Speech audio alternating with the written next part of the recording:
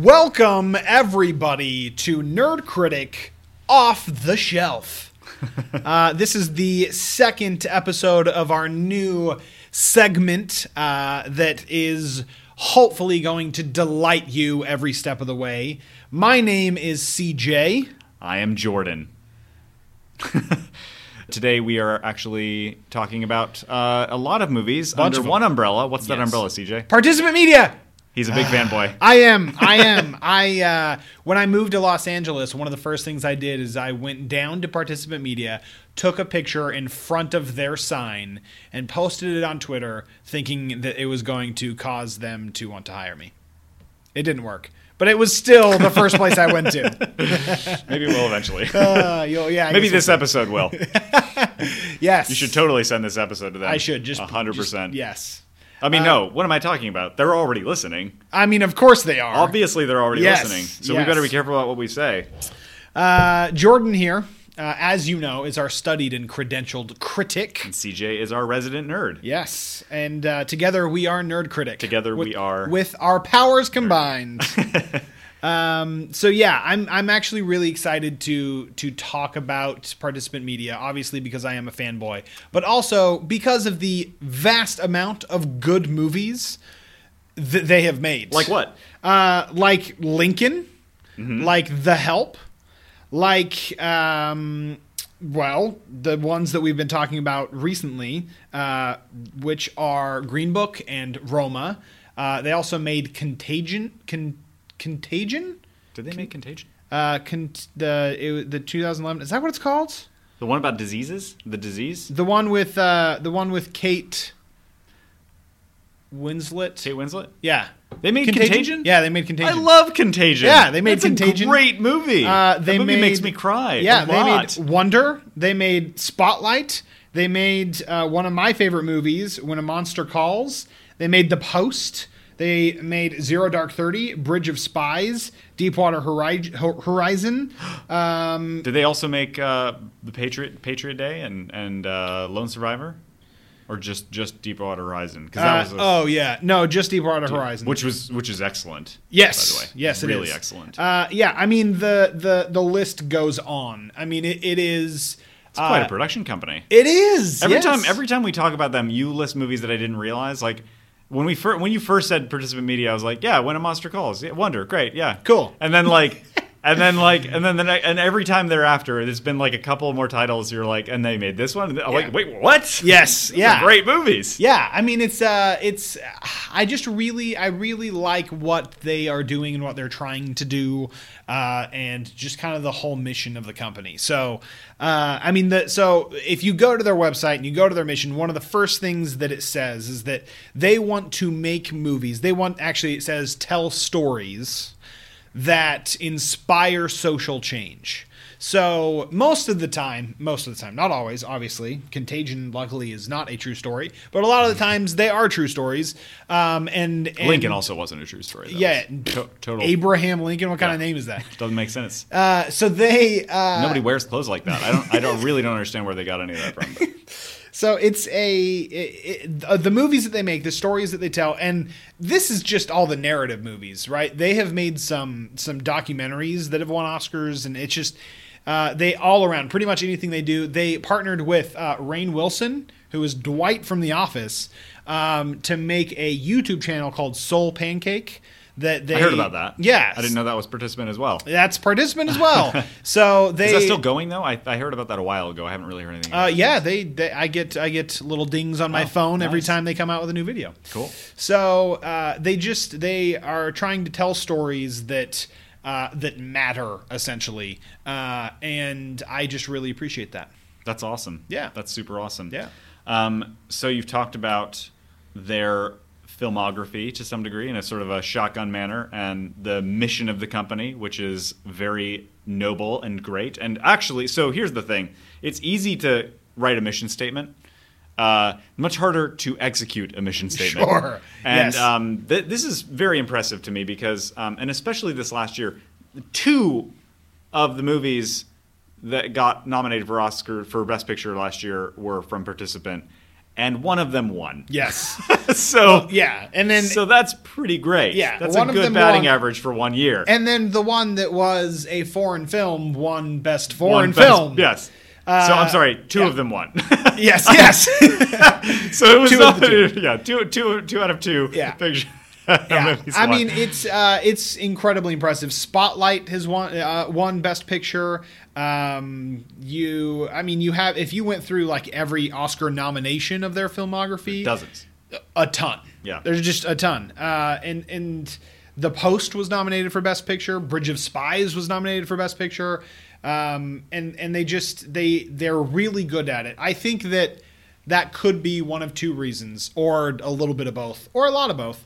That is, one, they tell stories that seem to kind of float the Academy's boat, if you will. And two, they probably they've kind of proven that they have a really good relationship with people in the Academy, and there is the politics on that side. But even away from that, the movies they make are good. Yeah. They're nearly always good. They're very, very good. Yeah. They're very, very, very good. Obviously, and it's interesting because to make a good movie, it takes a good writer first. It takes a good director. It takes a good cast. It takes a good producer or team of producers. It takes really good editing. And everything else, and then a whole host of people below the line who need to come together to make a really great movie.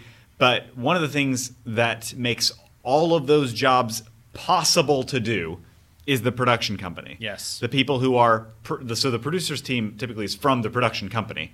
So those are the people who are saying, okay, we need to put this person here and this person here and this person here. We need to carve out this date and this date and this date and this amount of money for this thing and this amount of money for this thing, and that's all day long for many months. Yes. And then hopefully the thing happens. And so the reason that Best Picture nominations and awards from the Academy go to the producers is because those are the people who are responsible for the movie actually happening. Yes. There are artists who are responsible for the movie in its sort of spiritual execution and in the actual artistic decisions that are made. And that's critical. Obviously, you don't get movies without that. But the other thing you don't get movies without is the production of the movie. Yeah. And so I think it is most people don't think of, and this is something I think actually does escape most people who are going to even watch the Academy Awards, is people who haven't really studied the film industry at all or don't really understand. They're thinking if a movie is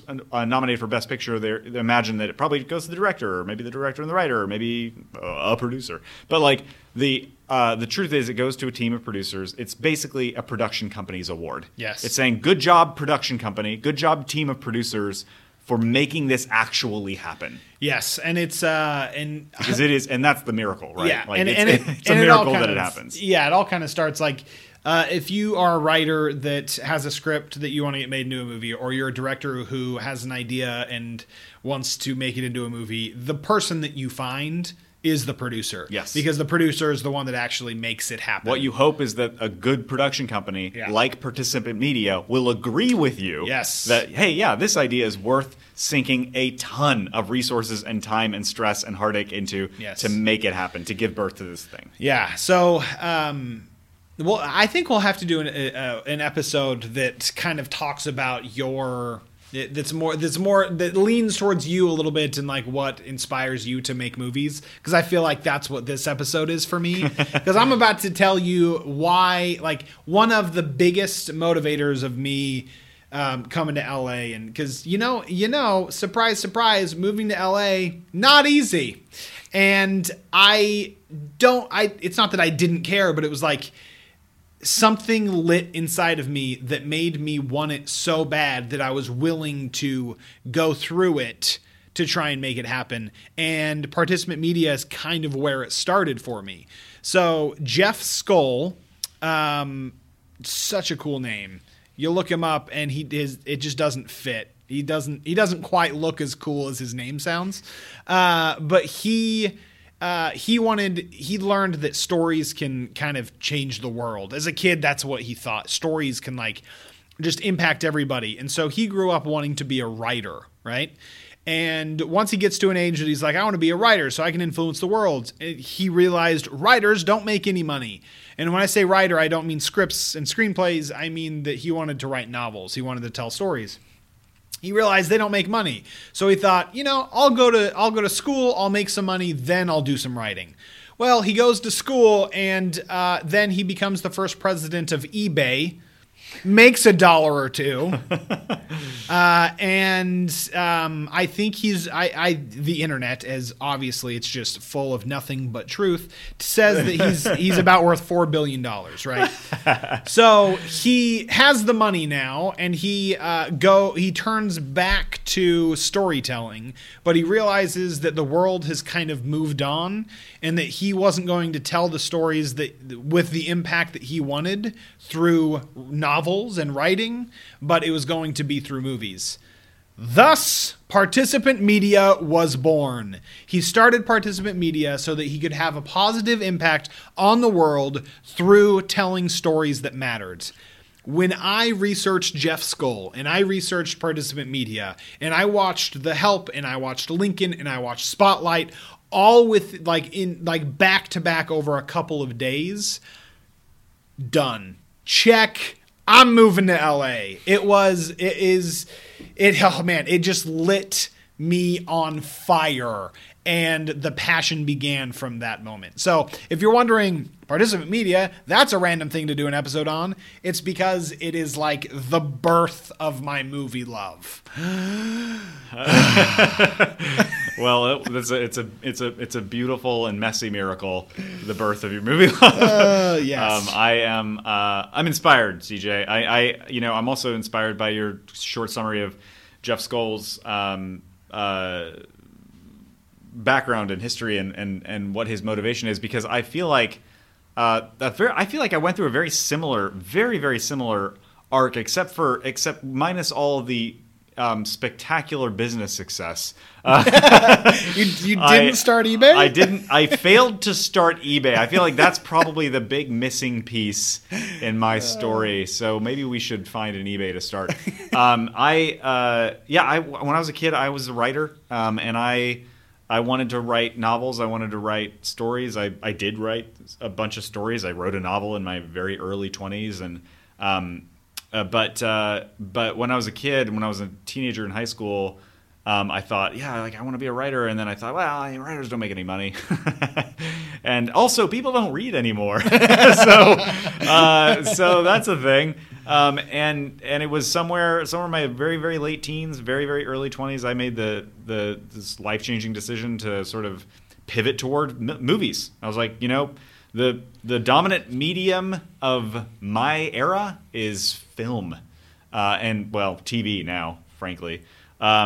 But still, movies are dominant. Like they lead cultural conversations, and that's something I wanted to be part of. And that's still what drives me as well. So that's really inspiring, because I feel like it's nice to sort of hear that not only are people like you and me not alone in the way that we have kind of like tried to kind of connect with the world, but that our company is people like Jeff Skoll. Yeah. So that's pretty cool. Yeah. I feel like my own spiritual orientation in this landscape of entertainment is not misguided. Yes.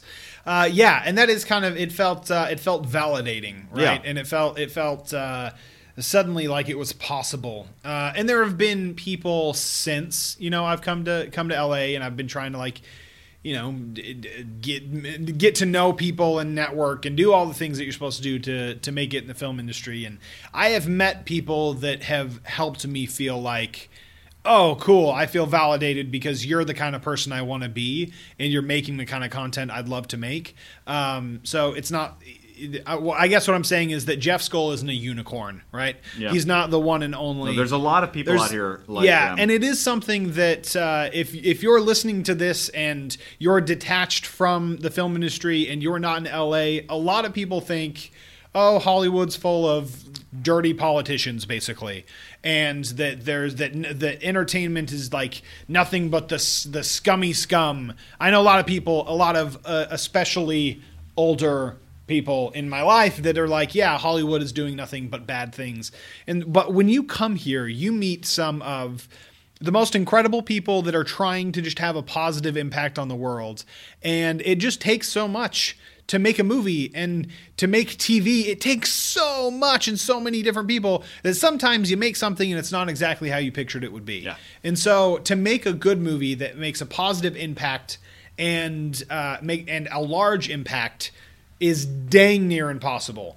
And it seems that participant media, whether it be through the fact that their movies are just that good or their ability to network within the Academy and get that recognition, doesn't matter. It just matters that the impact is positive. I mean, Spotlight. Have you seen Spotlight? Yeah, it's phenomenal. It's absolutely incredible. And the thing that blows me away about every single one of their movies is that I've seen is that they manage to be really meaningful and impactful in like this kind of like beautiful, relevant way, almost like a balm, right? Like a cultural balm, without feeling like medicine at all. Yeah, like they are really entertaining, like minute to minute, scene to scene, really entertaining, like funny, dramatic, heartwarming, wrenching, beautiful, like really, really good movies, like movies that you go to the movies to see. Yes, absolutely. And still they impactful. Yeah, they kind of inception a good message into your mind,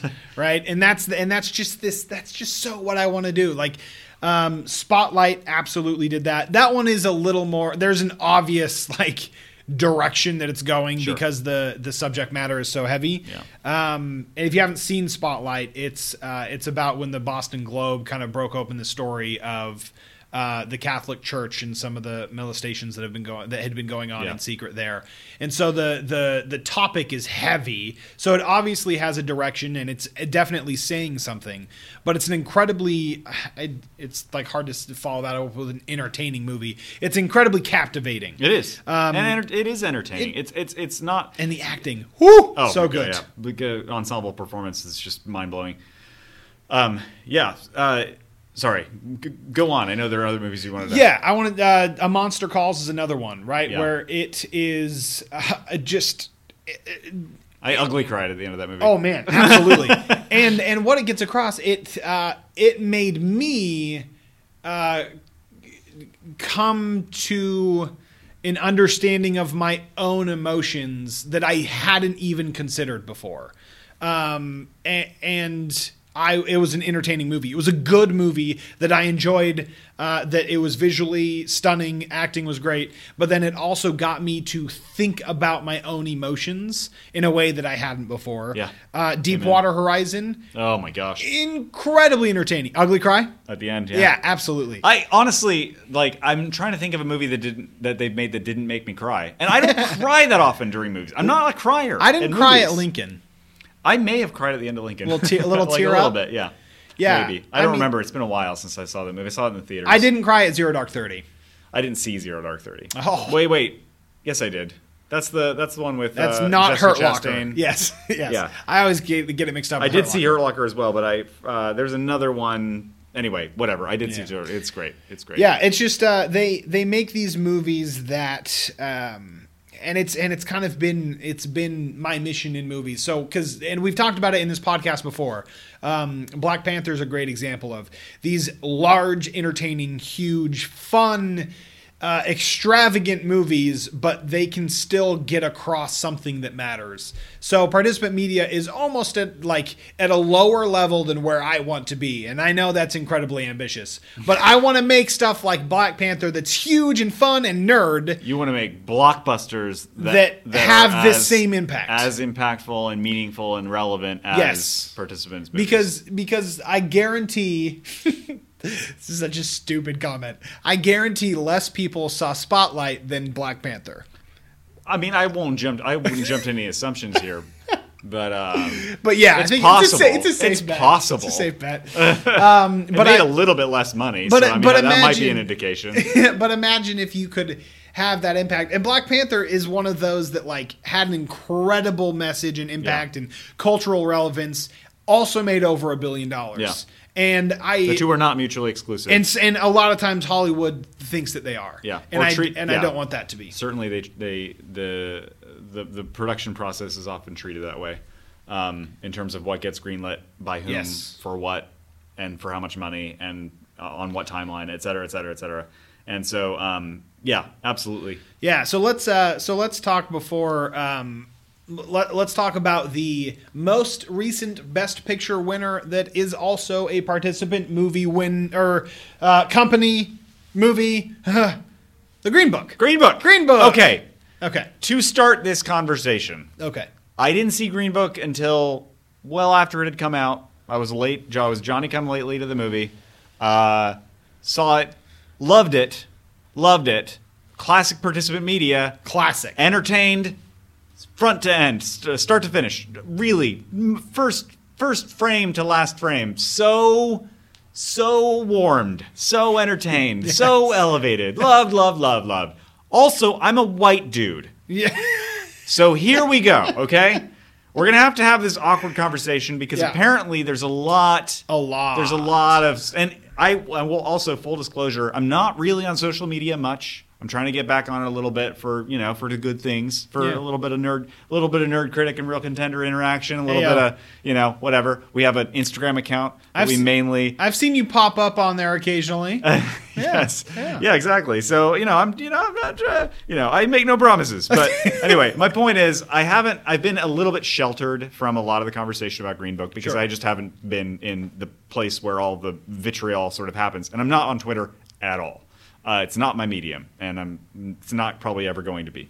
But I've, in preparation for this episode and also just in general because I was curious, I did do a little bit of research, and I maybe would prefer you, because it sounds like you've read more, to maybe summarize where the controversy sits. Yeah. If you can summarize it in as succinctly as possible, hopefully. Well, there's the extreme on both sides, right? But essentially, it is the age-old concept of the white savior movie, right? So you have a black man that needs a white man to be happy, right? That's the controversy. Okay. And when you say it that simply, it does fit Green Book. Well, hang on a minute, CJ. Okay. As a white guy with lots of opinions, I would like to pretend that I speak for everybody. No. Here's the thing. I recognize that, and my big, angry issue with identity politics is that I know that there's a lot of people out there. I don't know if any of our listeners feel this way. Maybe some of you do, and that's fine. I don't necessarily judge it, but I know a lot of people will sort of say that I don't really have like a right to speak about this because I'm not the interested party, right? I'm not black. I don't know what it's like to be black, and I don't. I've never been black, and so I am. I'm just a straight white dude in my 30s who's married with a kid talking about a movie about race, and I get what that means. I do. But hey, this is my podcast. So sure. I'm going to say what I think. And what I think as a storyteller and as a person who's studied movies for a long time and has studied narrative for a long time, that the reason that this movie was so beautiful to me is because it seemed to show a relationship in which both parties needed each other equally. Yeah. This was not if you were going to point the finger at one character needing the other more, I think it goes the other direction, actually, which is problematic for its own set of reasons, right? Because there's been a lot of sort of sad attempts at kind of like quote-unquote fixing racism by casting black characters that are salvific, right? Like, oh, we're going to have this old wise black man or this old wise black woman who just knows everything and she can solve all the problems if you just go talk to her. And that's kind of racist and unfair as well. So there's a lot of problems with not to put a too fine point on it, but with white people trying to tell stories about black people. It breaks down. Now, I don't know enough. I haven't done my research enough to know who wrote Green Book. I don't care right now. I don't care. Yeah. I know it's based on a book, right? Yeah. And it's based on a person's story. You can probably tell me because you have it on the research. Viggo Mortensen's character It was written by his son. Okay, gotcha. Originally, So, and then the the director book. and another. Yes. Okay, was written and then by his they adapted it. Are all those people white? Yes. Okay, great. So this is a movie about black and white relationships that was made pretty much by white people. The people accepting the Oscars, it was like 6 white men and then Octavia Spencer. Right. Okay. So, there's fair criticism there. I'm not gonna but that's, to me, that's a different conversation. Okay. The conversation about who makes movies, that's a different, and it's an important conversation. It's a good conversation.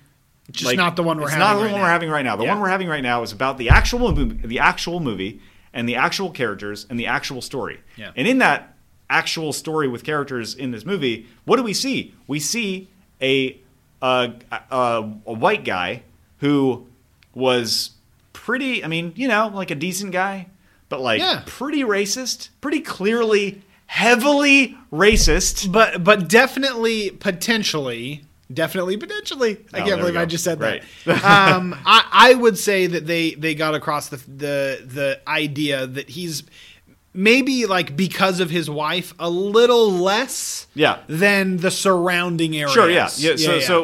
Like, he's trying. A racist with potential for redemption Yeah. from his own racism.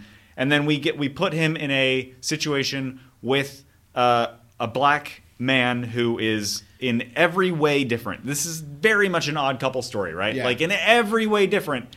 And also in every way different in a way that, like, we would seem to disassociate, right, in the two I was going to say gender roles because that's usually the two racial roles. And let it be said that the only reason that we are specifically talking about one being white and one being black is because it's essential to the story. Yes. If it was any old conversation about any old movie that race had nothing to do with the story, we wouldn't bring it up. No. But it's the fact that it is a black guy in the South. This is a story about a black guy who is incredibly talented and educated and refined and brilliant, doing a musical tour through the South for incredibly noble reasons. Like, the guy is like an almost saint, right? Yeah. Like, he is an almost saint. And, like, that he... So, to interpret this movie or this story as an example of a black man who needs a white man to save him, to me seems hilariously false. Like, really an unforgivably shallow read of the movie. Mm-hmm. Like, what are you, like, you have seemed to miss every essential component of this movie except for the fact that he hired a white driver, like, which was the actual thing that happened. So it's like, I don't know what the actual story was. I'm sure there were nuances that were missed because that's how filmmaking works and that's how adaptation works. But, like, this story by itself, even if it wasn't based on a true story, works for me, and as a white dude I realize, but, like, works for me as not a story about a white guy saving a black guy, but rather as a white guy and a black guy who save each other and who elevate each other by forming a connection that needed to exist for both of them. Yeah. They both had parts that they needed from each other, and that, in my estimation of our world, is the truth. We need each other. Mm-hmm. Like, that's why racism needs to go away, so that we can, like, connect in a really deep and meaningful way, because we need things from each other that we can't get on our own. Yeah, I'll put another qualifier in there that I agree with everything that you're saying, but I'm also a white dude. Well, we are definitely the same. No same. surprise to me, CJ. Yeah. I've been sitting across from you this whole episode. We are definitely the same demographic. Yes. So the fact that we have the same opinion, people could draw the conclusion that that's the reason why. But I watched this movie and I do not. It just doesn't paint a negative picture. For it really, if it paints a negative picture, it's for the racist white guy. Yeah. I don't quite see it. I see it in the fact that one of my pet peeves, I'm a sports fan. One of my pet peeves is when someone criticizes, like, basketball and they're like, yeah, just throw a ball into a hoop. And I'm like, yeah, that's the whole game.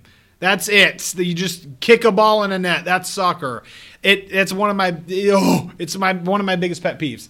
it feels like it's a similar simplification when it's like, oh, it's about a black guy that needs a white guy. Yeah. It's like, Yeah. no. Wow, you just missed It's everything about it. It is unconscionably vulgar to me to cast the movie in that light. It's like it's offensive in every way to the movie. Yes. And what the movie is trying to do, which is quite lovely. It really is, and you have I can't remember the character's name, Mahershala Ali's character, that is just teaching Viggo Mortensen's character every step of the way, right? And it's more like Tony. I remember Tony. It's more like Tony is introducing new things to this incredibly sophisticated man, and this incredibly sophisticated man is teaching. It's like they both, right? Like he's like, yeah, you eat chicken with your hands, that's perfectly okay. Then you throw it out the window. Yeah. And then immediately the other way, don't litter because that's bad. And they have this mutually beneficial relationship and friendship that elevates them to a new level of humanity. Yeah. And it's because they look past the things that they have, the differences that they have. For me, it does this movie does the exact opposite of a white savior movie. It shows that if we can look past all the stupid, just irrelevant differences that we have and just get along and be friends, we will all be elevated. That was the underlying core of this movie. Absolutely. And the fact that people are like, no, I'm offended. It feels insulting. Yeah. Yeah. It really does. It really does. Dr. Shirley, by the way, is Dr. Shirley. is the That's what it was. character's, I knew it was name. Doctor. I didn't remember the last name. Yeah, I kept wanting to say Dr. Shelley. Dr. Shirley, because I was like, it's like don't call me Shirley. Anyway, so yeah, there's one scene in particular that jumps out to me when we're having this conversation as far as like the dynamic between these two characters that I found so lovely. It's when in the first performance when Dr. Shirley is telling Tony like he's trying to prepare him to come into the room with him and be presented to the guests of whatever the event that he's going to be performing on the piano for, and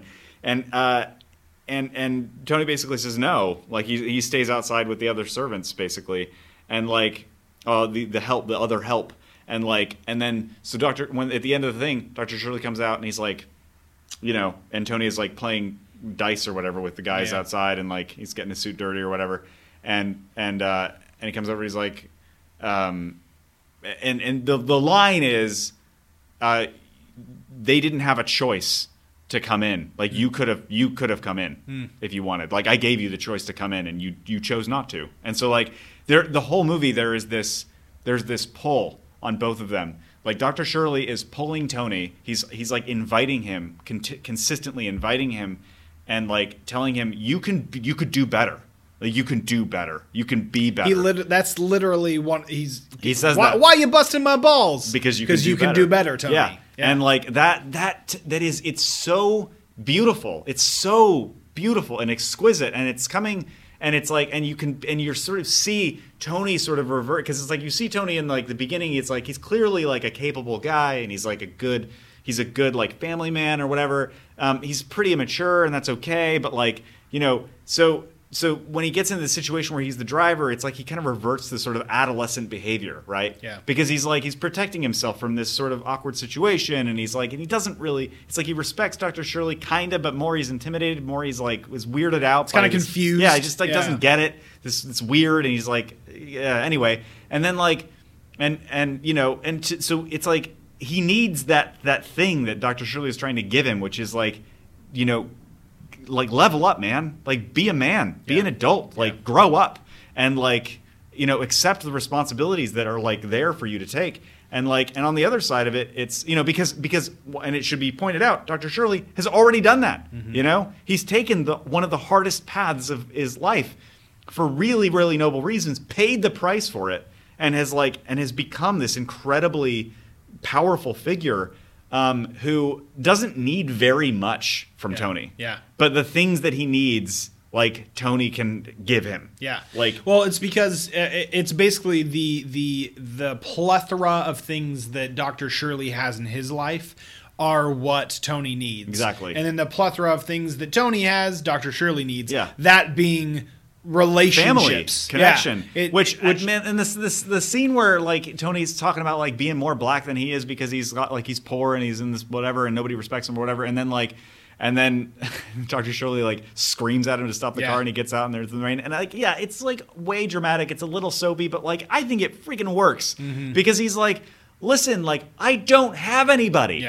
Because like I'm rejected, and this is a true thing. You see this even today, where people are when you decide to do something with yourself that goes against where the culture that you came from, right? They reject you. But then if you're not part of the culture that you're trying to be part of, they reject you too. And this is a classic story. This isn't. I mean, it is very much about racial relationships in that time period and still, but then also it's even more universal than that. Anytime you try to you do the fish out of water thing where you're saying, I'm going to try to be part of this thing for whatever reason, I dare say Superman, what you get is I don't have anybody.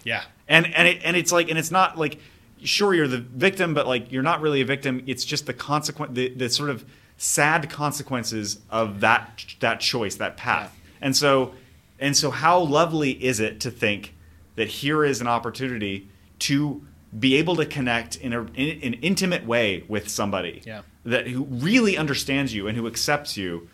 Anyway, it's that acceptance. I can think of like two definitive scenes or definitive moments where the characters learn without a doubt that the other person is the epitome of what they need to learn. So let me clarify. So when Dr. Shirley is, it was after he was not allowed to use the bathroom in the house and he had to go outside and then he goes back and he plays anyway. Then he's shaking everyone's hand and Tony asks one of the other musicians, like, why does he do this? And there's the line from the trailer that is because it takes courage to change people's minds. But it was the moment of he doesn't have a temper. He understands the long game. He knows what he needs to do to change people's minds. He is trying to do what he knows to help his people in the best way he knows how. Because everything that Tony has done has all been reactionary, right? He never thinks about the long term. Short-sighted, pretty selfish. He's punching people. Yep. He's doing a hot dog eating contest for a couple bucks. Yep. It's whatever he can do now to be paid now to get what he needs now. And Dr. Shirley is long game. Then you flip to the other side. Tony gets a call, goes to the YMCA, sees Dr. Shirley, in this incredibly vulnerable state. Yeah.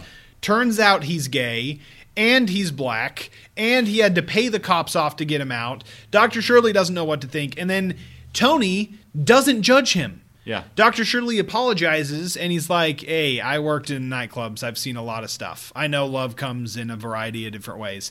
And that's that. Yeah. And Dr. Shirley then understands there's no judgment because Dr. Shirley, there's judgment. Oh, he's only known judgment his entire life. Top to bottom. Yeah. Yeah. And so now he has this guy that doesn't judge him and like doesn't care.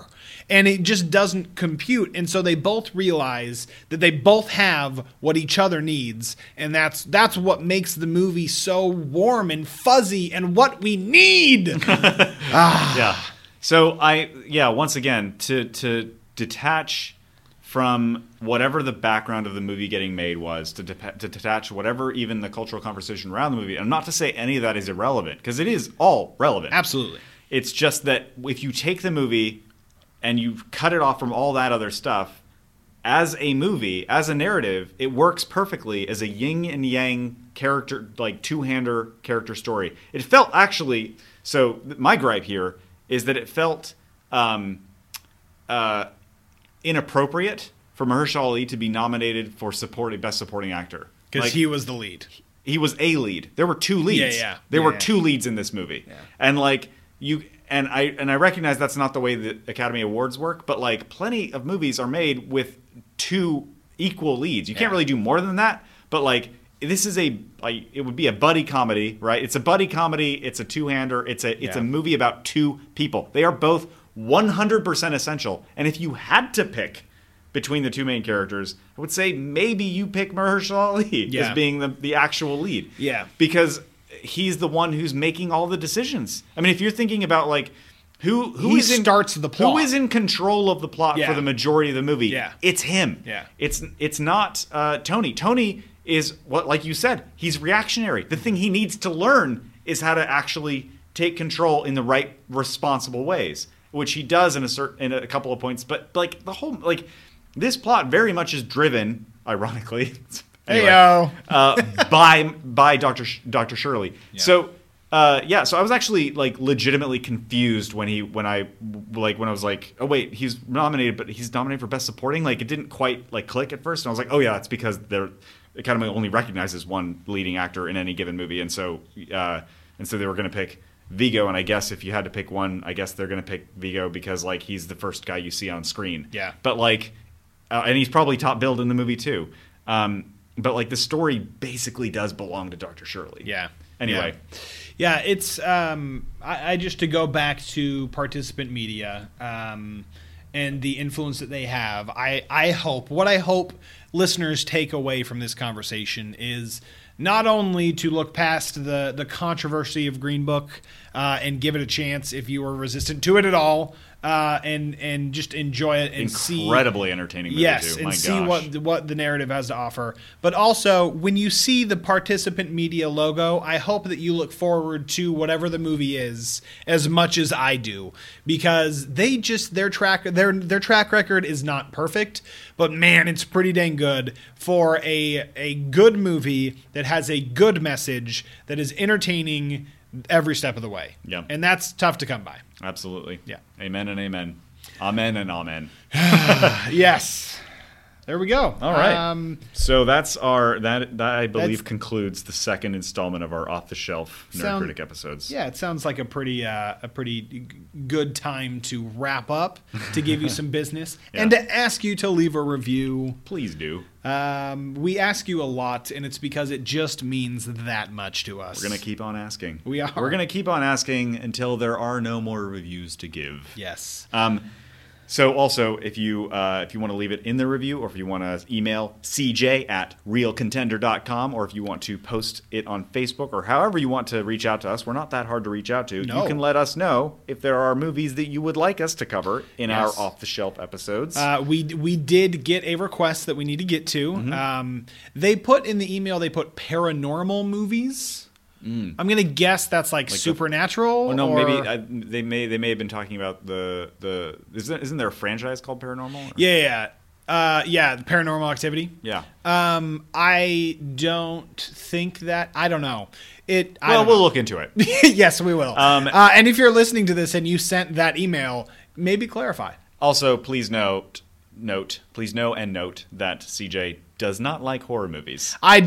So we will. There will be all my cards show. We're not going to guarantee that we'll cover something that you request covered on the episode. We can't do that, unfortunately. Yes, one, there just aren't enough episodes, and we have received several requests actually at this point, and we will be. But we do appreciate the recommendations, and we will do some of them because we want to. Yeah. So I mean, I could pull off a supernatural movie conversation. Horror is definitely not my jam.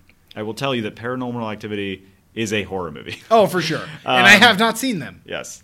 So nor do I want to. All right. Well, I think that's about it. So old timers, new timers alike, if you are a fan, subscribe.